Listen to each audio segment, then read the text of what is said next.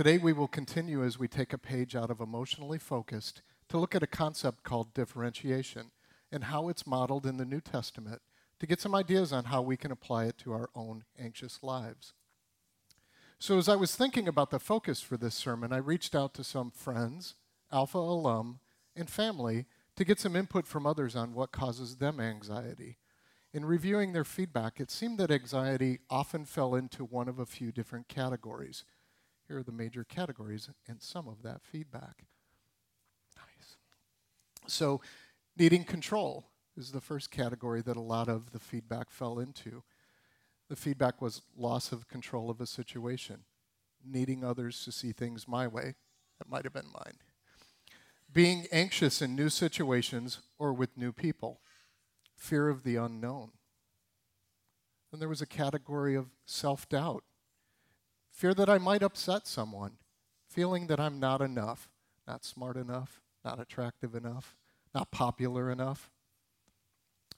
The statement, I'm just a failure. Feeling that I need to prove my worth or value. Or simply, I just feel like I don't belong. And then finally, some of the feedback fell into a category that I just called confrontation. Those situations with family or at work, even at church. Discussions around passionate topics, and I don't know why this popped in my head, but it's the famous stay away from faith and politics at holidays.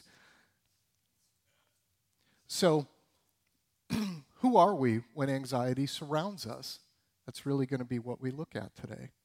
Think about where you seem the most anxious and what you think might cause that.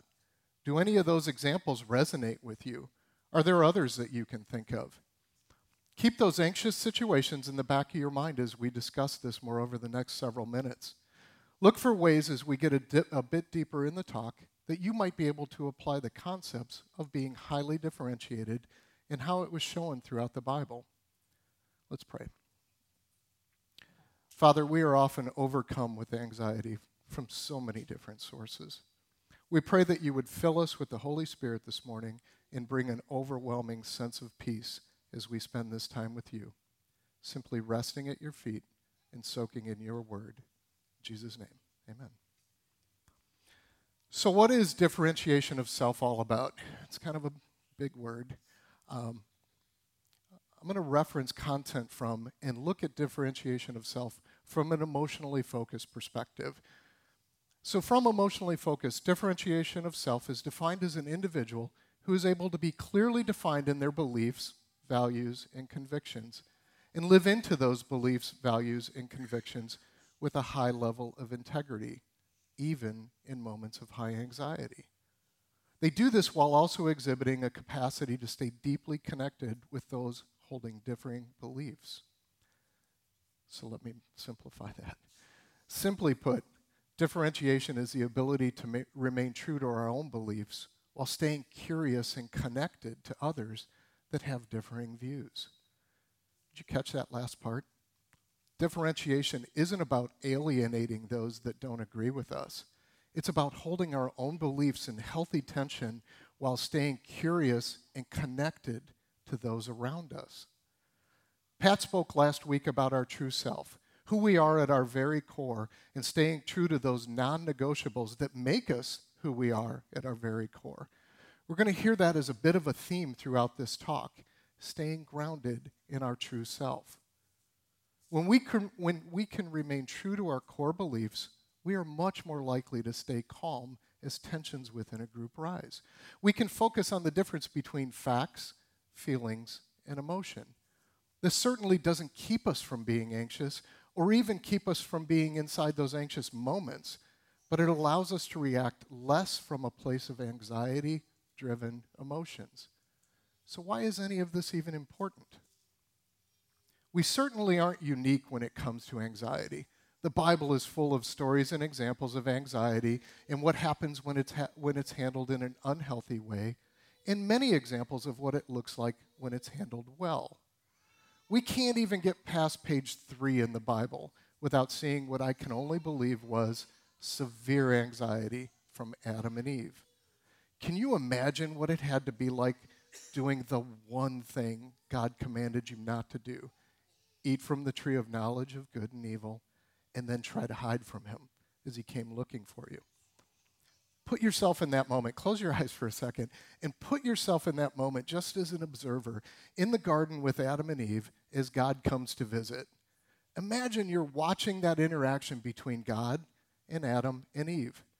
Stay there for a moment as you play out this interaction in your head. I'm guessing it was pretty intense. So you see, we don't have a monopoly on being anxious and reacting poorly from a place of self-doubt in those situations. We aren't faced with greater trials or situations, although it sure can feel that way at times. We also have some great examples in the Bible of what this looks like when it's done well. Our Savior Jesus is the perfect example of this. So much so that he died on the cross staying true to his own beliefs, values, and convictions. So let's take a look at a couple examples from the New Testament and see some of this in action. Just like we didn't need to go very far in the Old Testament to see a lack of differentiation during an anxious situation, we don't have to go very far in the New Testament to see beautiful examples of high levels of differentiation. Jeez, even I am stumbling over that this morning. As we go through these examples in the New Testament, watch for anxiety, where it might be coming from, and where differentiation plays. Remember, differentiation is simply staying grounded in our own true selves while remaining connected to others, even when they don't agree with us. Let's start with Luke's account of Mary finding out she would become pregnant and give birth to Jesus. Many historians speculate that Mary was 15 or 16 years old at the time of Jesus' birth. The beginning of Luke's gospel gives us some insight to Mary's maturity, faith, and character, her true self. So we're going to take a look at Luke 1, 28 through 35 and 38, assuming I can find it.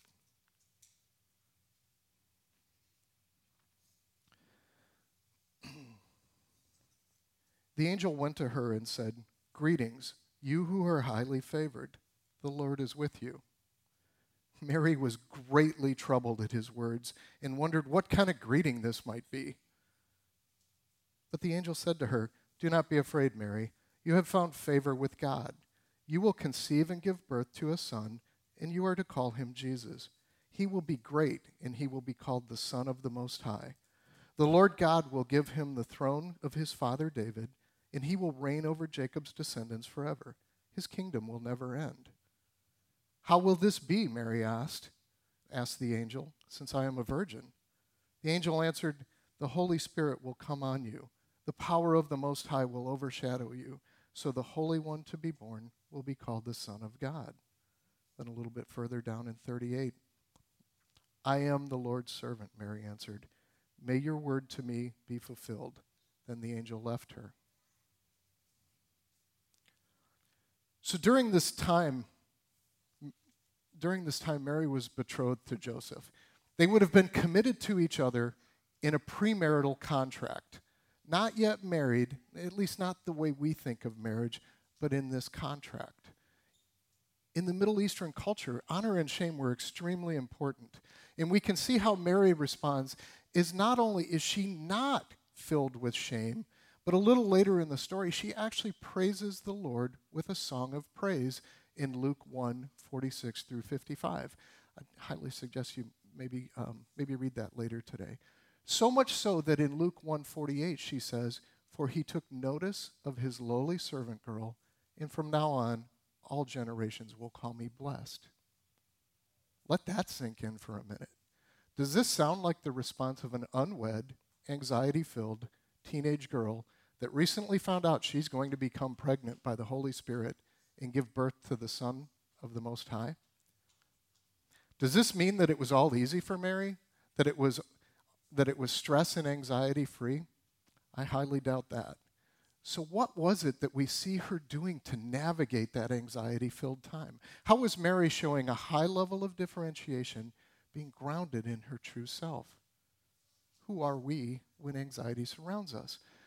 So the point of the story in the Bible wasn't necessarily how Mary handled an anxious time in her life. That's probably not what the original intent of the author was. So we have to piece together some of what we do see here. However, these verses indicate Mary had a solid understanding of who she was, her beliefs, values, and convictions. She knew her true self, who she was at her very core, and she was able to stay grounded in that. So let's think about what we just read. The first response we see from Mary after the angel's greeting in verse 29 is she was greatly troubled. This sounds right away like anxiety is building within Mary. Even in that state of anxiety, though, we see Mary staying connected to the angel as she asks in verse 34, how will this be? After finding out that she's going to give birth to Jesus. She is staying engaged with the angel, gathering facts to better understand what she is being told, instead of responding out of anxiety-fueled fear. Then a bit later in verse 38, we see Mary respond, I am the Lord's servant. We are seeing a part of her true self, grounded in who she is to God. It allowed her to stay connected and not listen to all the anxious lies that had to be going through her head at that time. God can certainly work with and through any of us, but I don't think Mary was a random choice by God as a partner in his plan. I think her character and confidence in who she was made her a great partner for this calling from God. Let's take a look at one more example from the Bible. The New Testament is full of examples of Jesus showing a high level of differentiation, confident in who he was and why he was here, but at the same time staying connected to those around him, even those that he didn't agree with and didn't agree with him. Again, thinking about Jesus' life, we can see how he had a clear sense of his own identity in his relationship with God. One of the first things we see after Jesus' baptism is he is led by the Spirit into the wilderness where he's tempted by the devil for 40 days. So let's take a look at Matthew's account of this in Matthew 4, 1 through 11. If I can get there. Yes. Okay. Then Jesus was led by the Spirit into the wilderness to be tempted by the devil. After fasting 40 days and 40 nights, he was hungry. The tempter came to him and said, if you are the Son of God, tell these stones to become bread. Jesus answered, it is written, man shall not live on bread alone, but on every word that comes from the mouth of God. Then the devil took him to the holy city and had him stand on the highest point of the temple. Again, if you are the Son of God, he said, throw yourself down, for it is written, he will command his angels concerning you, and they will lift you up in their hands, so that you will not strike your foot against a stone. Jesus answered him, it is also written, do not put your Lord God to the test.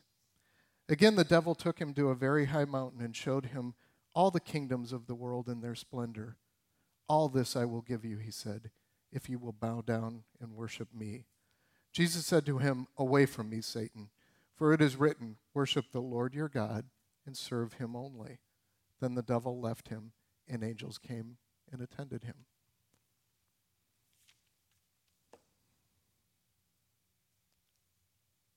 There is so much we could talk about in those verses, but the last sentence really caught my attention for today's topic. The devil left him, and the angels came and attended him.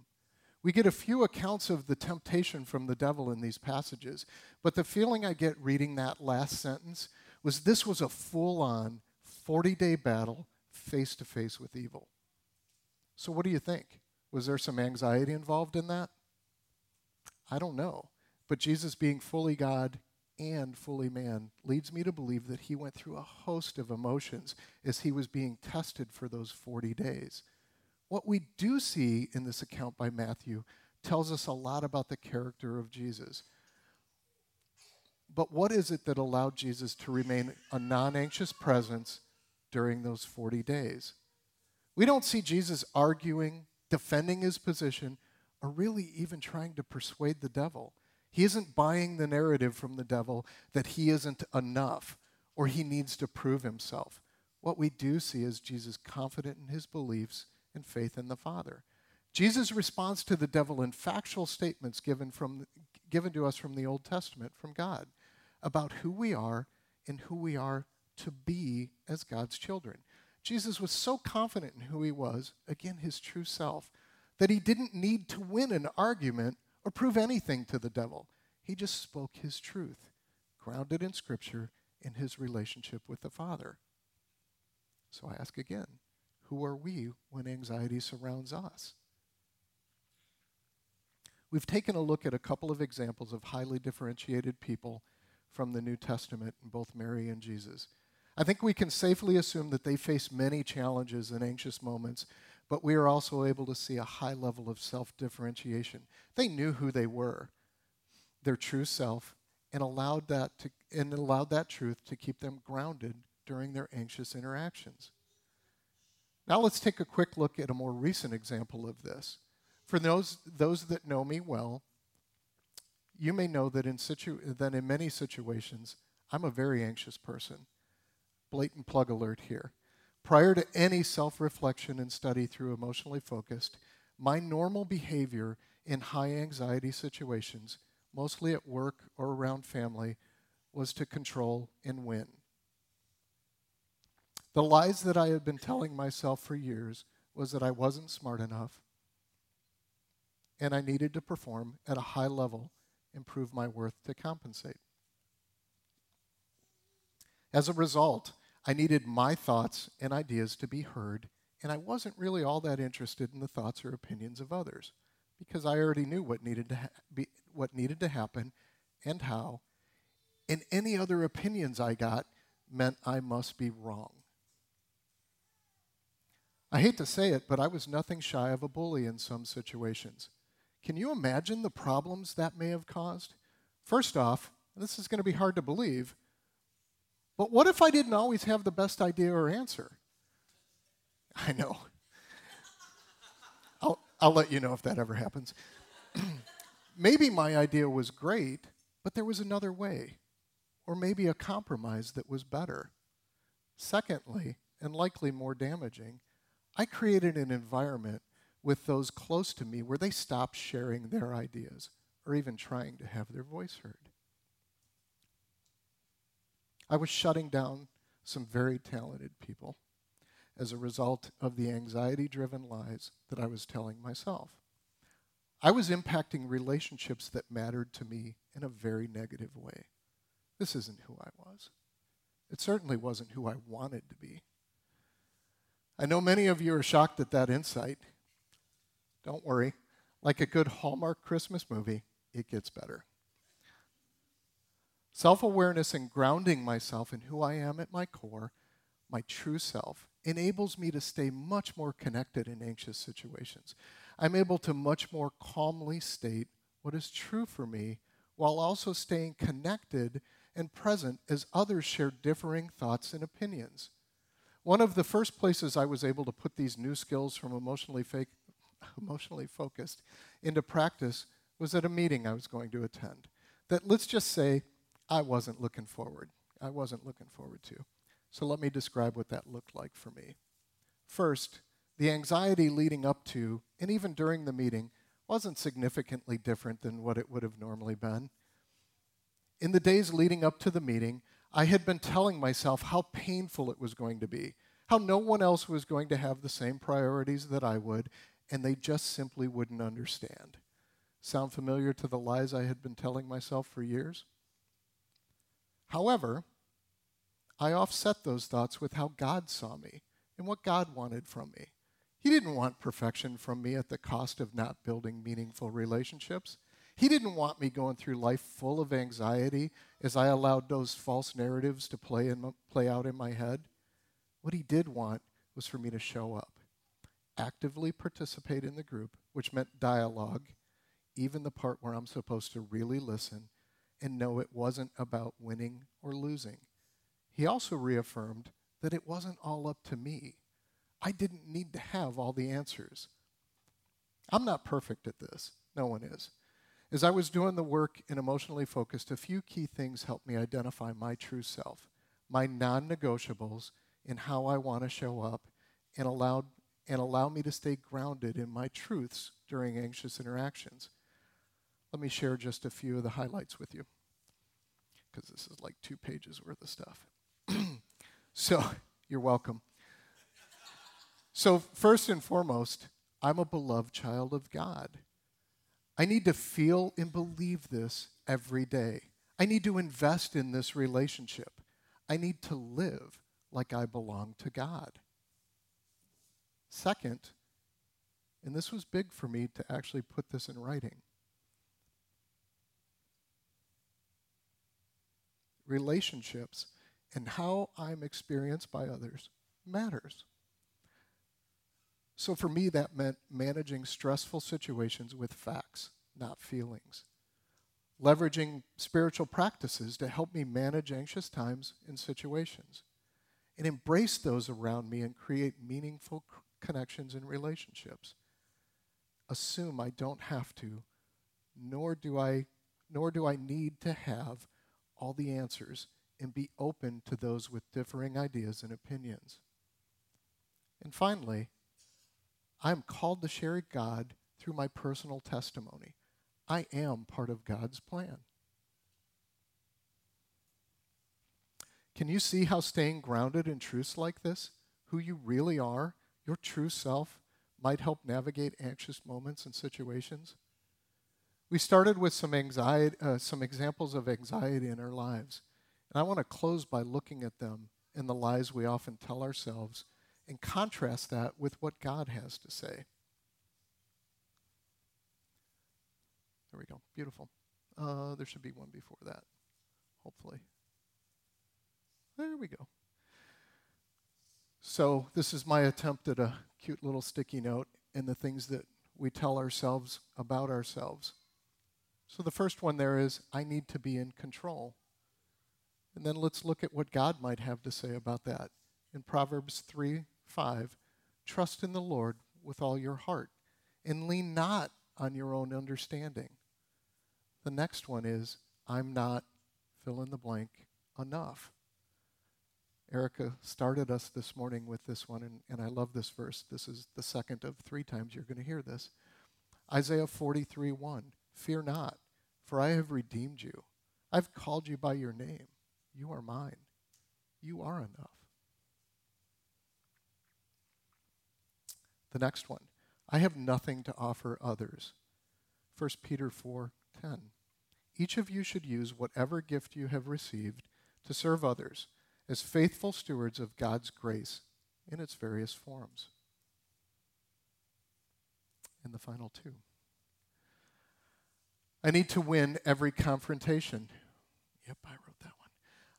Proverbs 15:1, a gentle answer turns away wrath, but harsh words stir up anger. And finally, I feel like an outcast. Joshua 1:5-6, no one will be able to stand against you all the days of your life. As I was with Moses, so I will be with you. I will never leave you nor forsake you. Be strong and courageous. I would like to encourage you to do something similar this week. List the anxiety-triggered lies you tell yourself. Then next to them, list what you believe God has to say about those lies and you through Scripture. I'd love to see more of these posted in the Facebook campus for those comfortable with doing that, so that we can all share and focus on what God has to say about us, not the lies that we tell ourselves.